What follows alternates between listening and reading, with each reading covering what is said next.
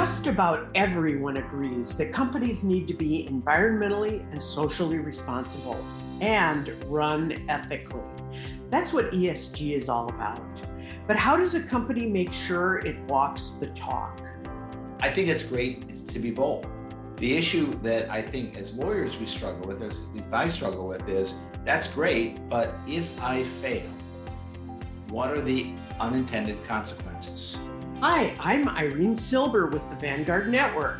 Tom Sabatino is General Counsel for Tenneco, one of the world's leading auto parts manufacturers with $15 billion in annual sales. Sabatino was featured at a Vanguard forum for general counsels. He was asked to speak about the legal challenges that ESG presents. The session was moderated by board advisor Garrick Eisert. Here are some of the highlights. And so we just want to see, to the extent that you agree with the following statement: I am concerned that our company may make ESG promises today that cannot be kept in the future. I am concerned about it, not specifically today, because I think, to be honest, we've had this discussion within my company, and I feel pretty confident that we are taking a cautious approach on overcommitting. But you have all of these pressures coming to bear on corporations. You've got investors that are pushing on ESG. You've got regulators that are pushing on ESG. We, in our case, have customers that are saying, you need to commit to certain specific goals, and we're going to audit you because we're going to be asked to do that as well. And so you getting this trickle-down effect to us. And so there's an enormous amount of pressure, particularly on the climate piece of it, but also on DEI and other areas. I think from a number of quarters, that is just putting a lot of pressure on it. And I worry at times that the pressure becomes so great that you start to get into this mindset of, if I can just push it out far enough, then we're going to hope it works. And oh, by the way, I probably won't be here anyway, so, good luck with that. And I know the last one is a little bit sort of, I don't think people say that consciously or admit it consciously, but there is that sense of like, wow, that's really tough, right? So I'll use the very example that I'm dealing with right now. You've got all of the OEMs, the OEs, the automakers, for those of you who aren't in the terminology here, who are saying we're going to stop selling cars or stop manufacturing cars in 2035 or 2030 that have a combustion engine. And we're going to be all electric by that point. And so they're making these big promises. So that means we've got to make those promises ourselves, and it affects our business, right? So we make pistons for engines, right? That's going to go away if that's actually true at that point. And so we're starting to get into that issue of, is this real or is it not real? And so for us and for companies, I think the marrying of a business imperative with the societal or social utility of reducing our carbon footprint as a planet are starting to align, but nobody actually knows how to get there. And everyone is promising to get there, but you saw what happened with GM with their Bolt. They've got a massive battery problem, right? So it's going to cost them $1 billion or something like that to solve that problem. So is it really? It's so far out. Of course, we're going to get there. But if you look 30 years ago, what we promised in terms of where the world was going to be in terms of climate change, that hasn't happened either. So I worry about getting too far out ahead of us. Oh, by the way, by the time that all happens, I'm going to be, not working anymore, so it doesn't really matter. But I do worry about it still. GC is quarterback, kind of center target of the ESG agenda, and is on the hook to the CEO and the board. But there's also kind of varying degrees of involvement depending on, what industry a company is in, where folks are in their ESG journey. What do you think are the big questions that you think GC should be thinking about? Yeah, so I think GCs and any business leader needs to be challenging, skeptical of goals that are far, are out in the future. And I think we as GCs and others who are engaged in it need to actually understand the practicality of these things. So I think GCs need to worry about, is this real? Can this actually happen? Let me understand your plans to get from X to Z, A to Z. Let me understand how I'm going to, if I have to report this out to the SEC, which I will have to do at some point because the SEC is going to insist on that, what is that going to look like, and can I do that? And the reaction I get from the business is sort of one of two things.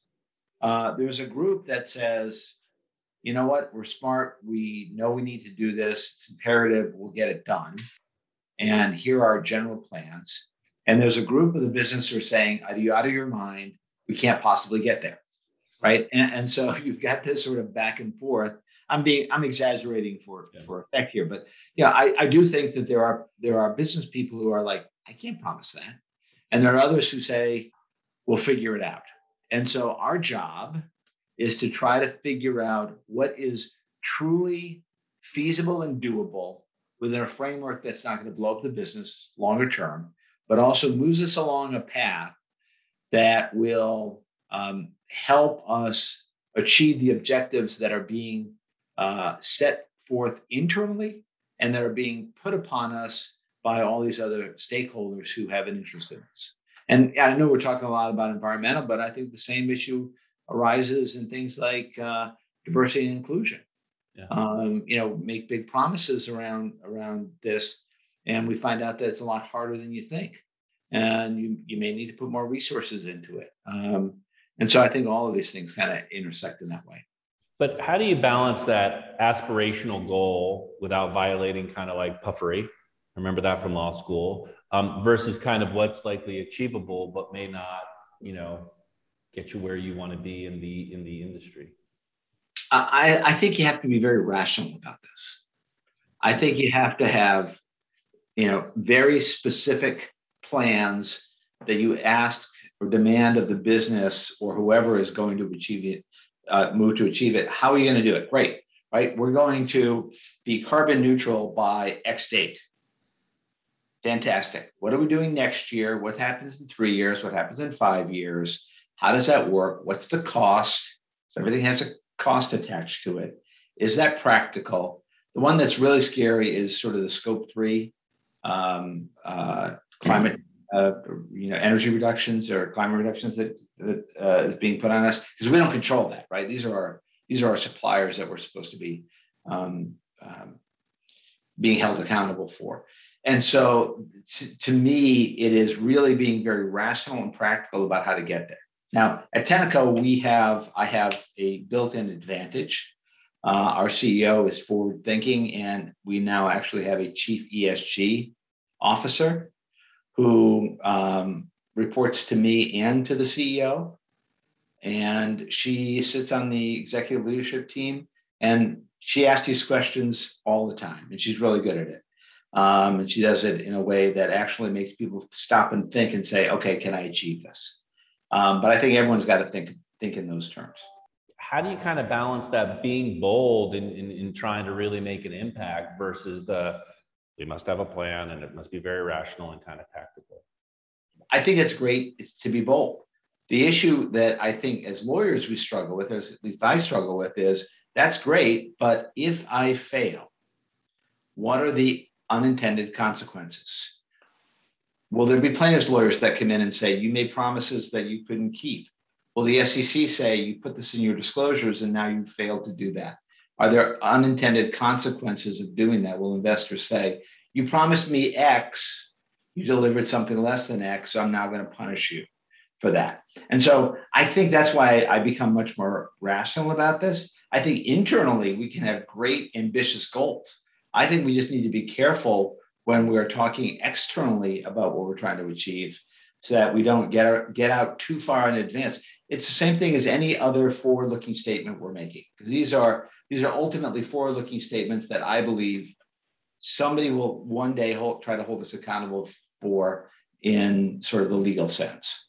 And so you need to do things internally that really are bold and out there and trying to do things. I mean, we're doing things like investing in energy facilities in China, right? We're co-investing in solar energy facilities in China, for example. That's kind of bold. I mean, we're an auto parts company, but that's something we're doing. But we're not saying that we will be carbon neutral by the day after tomorrow. So I think there's a balance there. The full gamut of how we should be thinking about ESG, particularly as it relates to metrics and measurements, governmental agencies and the impact that that's having. But just curious, kind of your perspective. It is uncertain what will emerge ultimately. The SEC is trying to come up with metrics and measurements. There are all these other organizations that have had it for a long time in some areas and a shorter time in other areas. And so it is unclear what is going to be asked to be measured. And so it's hard for us sitting here today to figure out what it is we should be measuring and the ability to do that. You try to task the finance function to come up with some sort of way of measuring this, and that's very hard to do, especially as you get more protracted. And in some ways, it's kind of, I'll just be blunt about it. It's kind of guesswork as to whether or not you're actually hitting your goals. And I think we need to think about that in terms of, do we want to try to advocate for a common set of metrics that everyone goes by? There are pros and cons to that. Or, is it industry specific? I mean, oil and gas is going to be looking at a very different set of things that are important in the ESG framework compared to a service organization, or compared to like a Google, which may not have, the environmental impact, or involved in places where you have other social issues like conflict minerals and those sorts of things. What are should their metrics be different? And so until we sort of build a consensus around this, I think we're all going to have to just sort of figure out what makes sense for us and try to do the best we can to measure, recognizing that we're going to get it wrong. And the question is, how wrong are we going to get it, and how much, exposure do we have from that? That was Tom Sabatino, Tenneco's General Counsel, at a Vanguard Forum for GCs, speaking with Garrick Eisert of the Executas Group. The forum and podcasts like this are just one of the membership benefits of the Vanguard Network, which organizes events, publishes content, and connects C-suite leaders. Our mission is building high-performance leadership.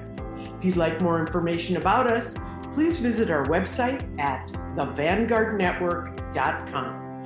I'm Irene Silber. Thanks for listening.